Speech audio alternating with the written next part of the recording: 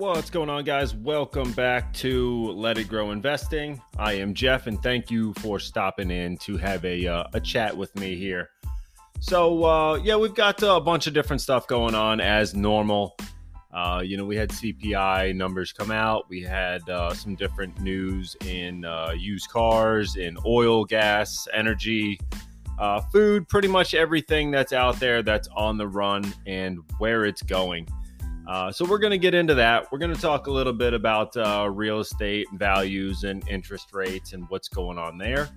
We're going to look at some business and how it ties into finance, how I kind of got started, and kind of where I think a lot of people might have a little bit of disparity between what they want to do and what they actually do. But yeah, as always, I got links in the description for getting started in a brokerage or a crypto account. If you're looking to get started, I got some links there for different options that I have that I use and that have worked well for me. So if you want to get started, check out those links. And let's go ahead and get into the episode here. So, when I was starting off my business, I was getting out of college, late 2008. Early 2009 is when I started my own company. And a lot of the reason that I started my own company is because the job market was so brutal. A lot of people weren't really hiring with the whole housing crisis, and a lot of things were just, I think they were just too entry level. I mean, it sounds crazy, but they were too entry level for me at the time that I didn't really want to get into working for someone else making, next to nothing. So I kind of thought, hey, I'm going to go start my own thing.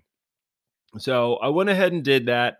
And, you get a lot of looks from people like, you're doing what? You got out of college to do landscape? Like, that doesn't make any sense. What do you know about landscape? Or, just a lot of naysayers out there. A lot of people saying, like, you're going to, just a lot of down talk about doing your own thing or, not going to work for a company, like all the different opportunities, so you catch a lot of flack. And, there's a handful of people out there that had my back and saying that, yeah, I'm doing this and we're going to try it. Sometimes I question myself. I didn't really have a forever long-term vision. I just thought, hey, I could make more money doing landscape than I could at a entry job at, pick a Aflac or Enterprise or, one of these different jobs out there getting started into a business type role. So that's kind of where I was at. I had done my own little smaller businesses earlier in my like high school career.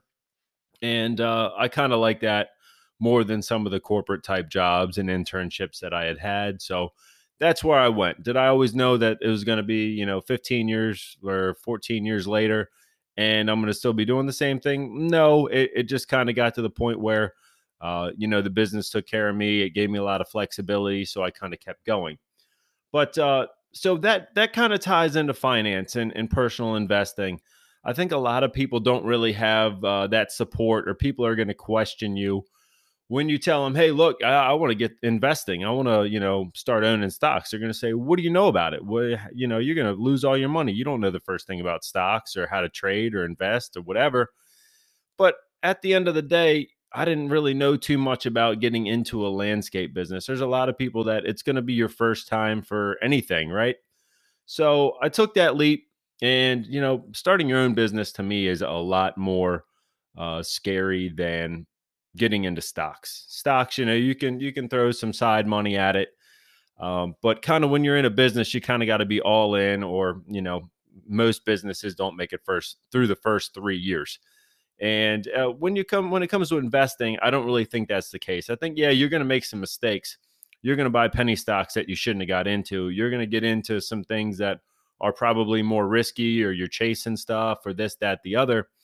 But I want you to know that it's okay to celebrate your success, even if it's, your first $10 that you put in the market, or your first, $5 in dividends. Know that the snowball effect is real, and it's going to grow exponentially. So regardless of if you just started, or, if, no one's in your corner, know that there's a community of us out there that are on your side.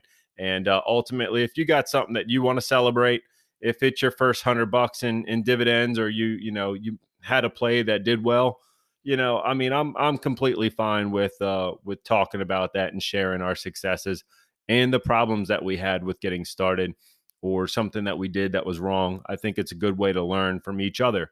So if you got a story, feel free to share it up on the Let It Grow Investing page on Facebook. We're doing the investing challenge weekly, where we are putting $200 in to a Webull account that I am funding and I am tracking. And we are currently on week, 16 now?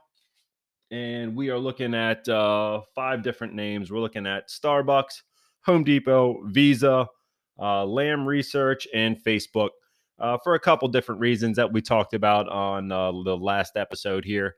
So if you want to go over there, get your vote in.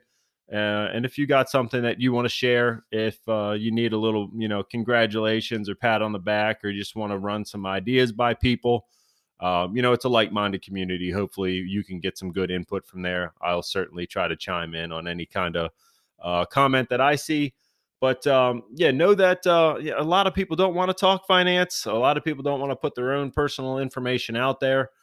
There's I guess some kind of stigma in society where we're not going to talk politics or, religion or finance with other people. And sometimes that's right. But other times I think it's definitely good to get a different perspective on an investment, or a plan or a thought that you might not have a full answer yourself as to what you want to do or where you want to go with a different position. So that's what I got on that. But, now I said we're going to talk about some real estate as well. And, since the pandemic lows, the, like a 30-year mortgage, the rates have been, just all over the place. They've about doubled as of right now. And right now, I'm not even 100% certain. I was looking on Redfin earlier, and it popped up that it was a 4.7% interest rate on a 30-year mortgage. And I know they are creeping up quick. And when I saw that, I was listening to someone else that said, for every 1% that your interest rate goes up, that translates to about a 10% increase in your monthly payment. Which I was like, man, is it really that high? And it is. Like I said, I did the numbers on there. It was on a $500,000 house, or maybe 550. I was just kind of peeking around, but I went through all the calculations, and it took the payment from $2,700 a month to over $3,000 a month, with a 1% adjustment in that interest rate. So I definitely see that there is a lot of building still going on. I've got it all around me. They're building all up and down the street. But one thing that I'm kind of seeing is there's going to be a slowdown. There's going to be less building. We saw it in some of the home builder numbers. We saw it in Home Depot kind of dropping off a cliff. There's a lot of fear of this kind of pullback or a housing bubble. I still think that Home Depot is safe in the fact that I think a lot of people still have discretionary funds that they're going to, remodel or do this or that with their home. But I do think that a lot of the home building is going to slow down, as builders aren't going to be getting the same amount of money, right? So if you had a $500,000 house, and there's only a certain amount of people that can afford X amount of homes in an area. So if they were selling $800,000 houses, there's only a set amount of people that can afford that. You got to be making probably, I don't know, 150 plus as a household to do something like that. Probably more than that. That's just kind of off the top of my head. But or you got to have some money really tucked away, or some equity in your current home. But as a first time buyer, you really got to have a chunk of money to put down. And there's only a certain amount of people, like I said. So then when the interest rate goes up, and we're about double now. So if your payment is now 20% higher than it would have been just based on that interest rate, the price of the house has got to come down in order to have enough people that really want to buy that supply that these home builders are building. And, with all the prices of material on the rise, and, now they're kind of stabling off or coming down.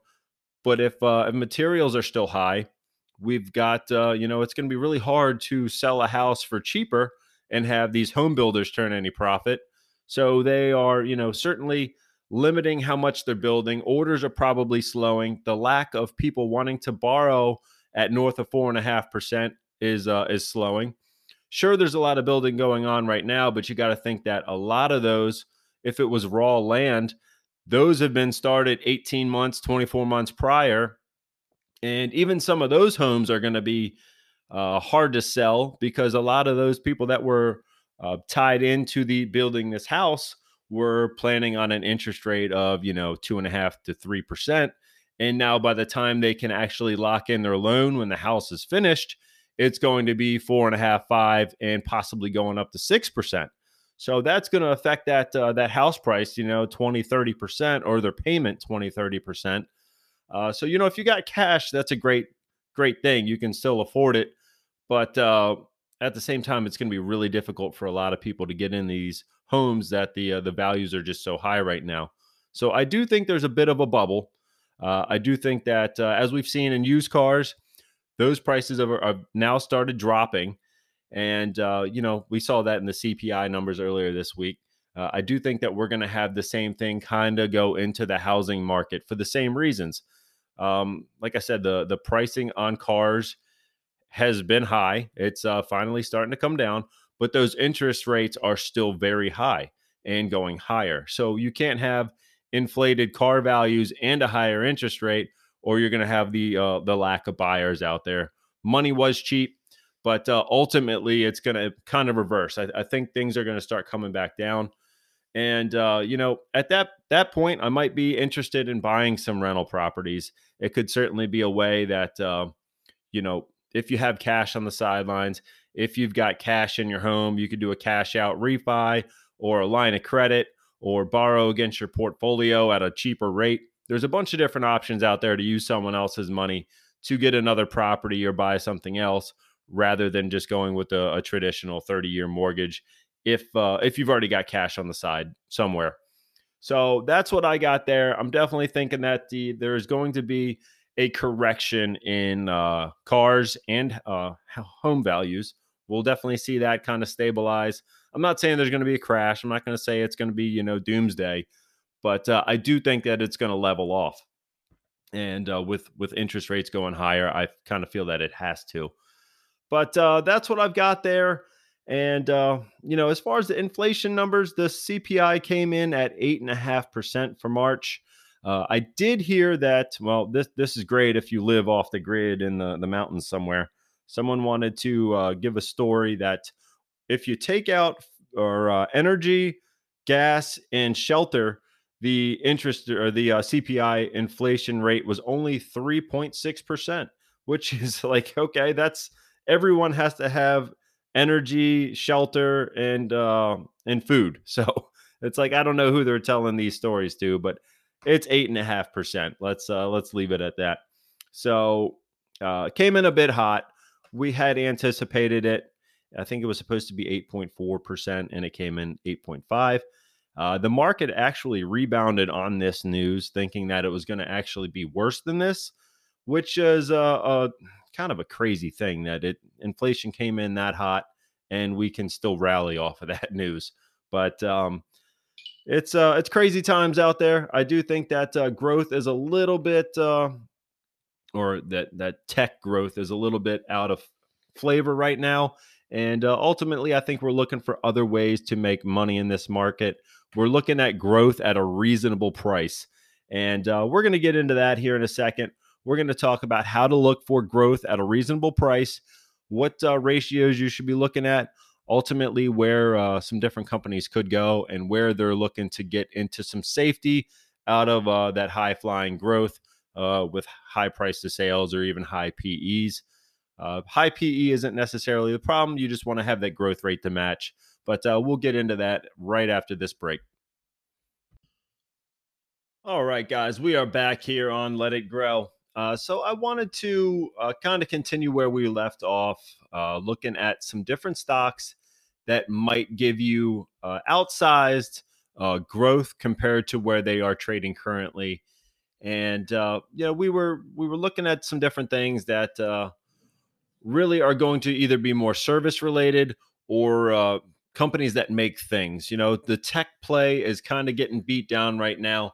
And while I really do like tech, I like buying things that are out of favor. And tech is probably going to get there soon. So I don't want to throw those away. I'm still keeping those. And like I said, semiconductors, things like that. I do think that there's going to be a bit of a slowdown. We are planning for that recession, as we said, mid 23, end of 23. And that basically just means 2 quarters of declining GDP. Doesn't mean that the world's fallen, sky's fallen, anything like that. It just means that the general output of the nation is going to be slower. So we're looking at companies that are going to kind of continue through that. Plays like pharmaceutical, food.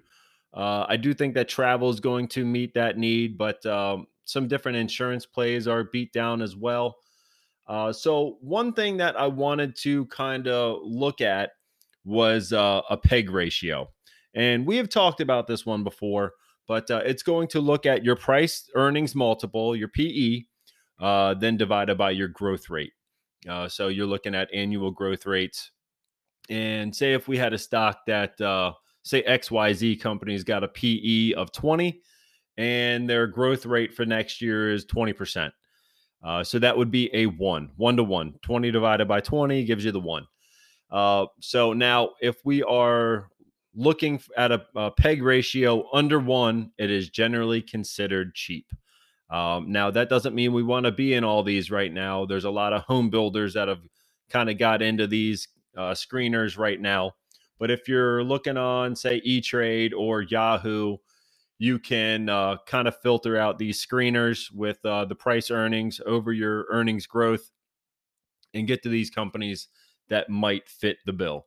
Now, you can further screen out some different sectors or industries that you want to be in and ones that you don't want to be in.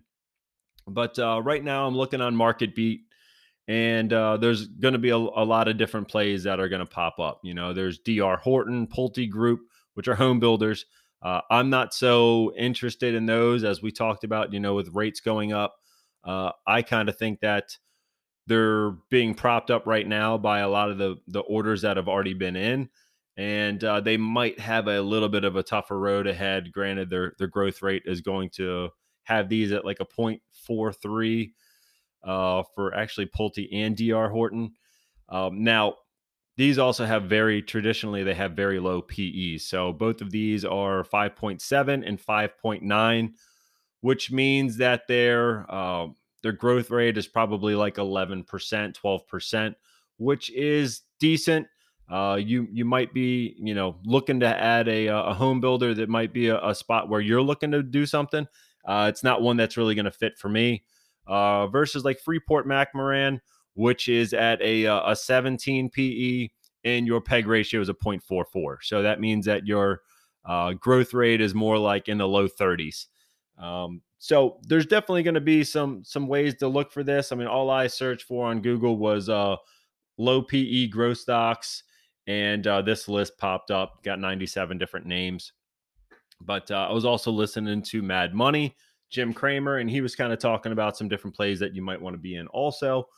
And some other ones that I've heard, listening to some other podcasts and things like that, YouTube videos from different people. Some names that popped up was like Darden, Olive Garden's parent company, DRI, and that one popped up. Bloomin' Brands popped up, which is Outback. Expedia was one of them that was brought up in another podcast as where you've got a lot of people have that appetite to get back out and go to dinner. Even if there's a recession, people are still going to want to get out. So they're thinking that these might be a way that are going to get people out and still they have that growth. Also that they've been compressed because they were doing so poorly in the last 2 years. So that PE is still low. And that growth rate for the next couple of years is projected to be higher. So that is another way to look at some things that might be more beneficial to what you're looking for. Another one that's on this list is WestRock, WRK, which they're a package cardboard company. Which, I mean, if everything's getting shipped to everyone, from food ordering to Amazon to everyone that is doing any kind of online shopping. That's one way.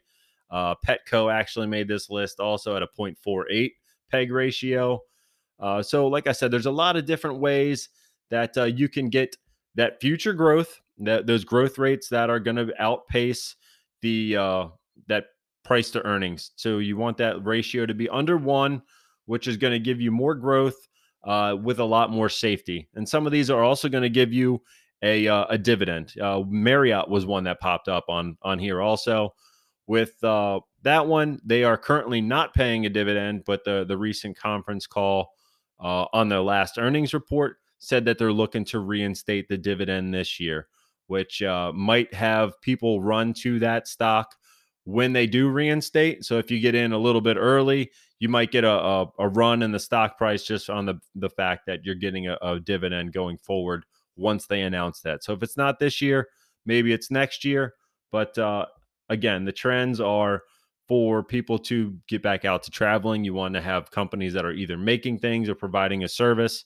A lot of the tech trade has really gotten compressed, and that growth rate isn't giving you that one-to-one relationship. It's going to be a little bit more expensive. So you're paying more for that future growth than pretty much what it's worth. So you really want to look at the numbers, kind of come up with the plan as to where you want to be, and maybe buy some stocks now that are on sale compared to where they should be for the next couple years. So like I said, I'm on MarketBeat.com, and it's just a market data low PE growth stock list. I can share this in the description as well. But I mean, all I searched for was companies with best PEG ratio, and Yahoo popped up, got MarketBeat, NASDAQ. There's a bunch of different stocks out there that are going to be off of your regular radar, but now might be a good time to get into those while still looking to get into maybe some of the tech stocks for a rebound in a few years. But I think we'll have some time to buy tech. I will still be buying that, but I also want to look for some different avenues to put some money to work in some lanes where I'm really kind of underexposed to these things, and really kind of broaden that diversity that I have in my stocks, diversify more, kind of have a different way to make money in any kind of market, and that should give us a lot more safety. Also, really weather the storm when if and when that recession bubble does come. We will be ready by planning for it now. And we are really rallying today. We're up about I'm up about 1.76% in my brokerage account. As I said, the NASDAQ is really moving up higher. We're up about 271 points right now, which is 2% on the NASDAQ, 1% up on the Dow, 1.10% up on the S&P. And we're really seeing a good bit of a rally, but that's after we had that 7-8% sell-off in the past week. So I guess we'll take the good with the bad. And that's what I got for you guys today. So please get over to the Let It Grow Investing page on Facebook. Get your votes in for week 16. I will be announcing some stocks that I think will have a good PEG ratio for week 17. That's what I'm looking for. And, we'll be buying these on Monday. So again, we've got Starbucks, Home Depot, Visa, Lam Research, and Facebook or Meta platforms. Those are the 5 stocks we are voting on this week. We've got a pretty close race between Home Depot and Visa. So if you can get over there and kind of break that tie, I would really appreciate that. But that's what I got. So let's get out there. Let's continue to stack some different assets and, keep on growing. And I will catch you guys on the next one. Take care.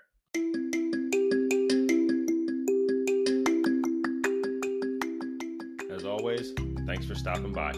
Please make sure to like, subscribe by turning on the notification bell, and sharing this podcast to help our community grow. Check the links in the description for offers on E-Trade, Binance, and Crypto.com to get your investing journey started.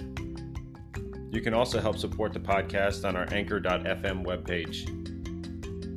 Until next time, let's get invested and let it grow.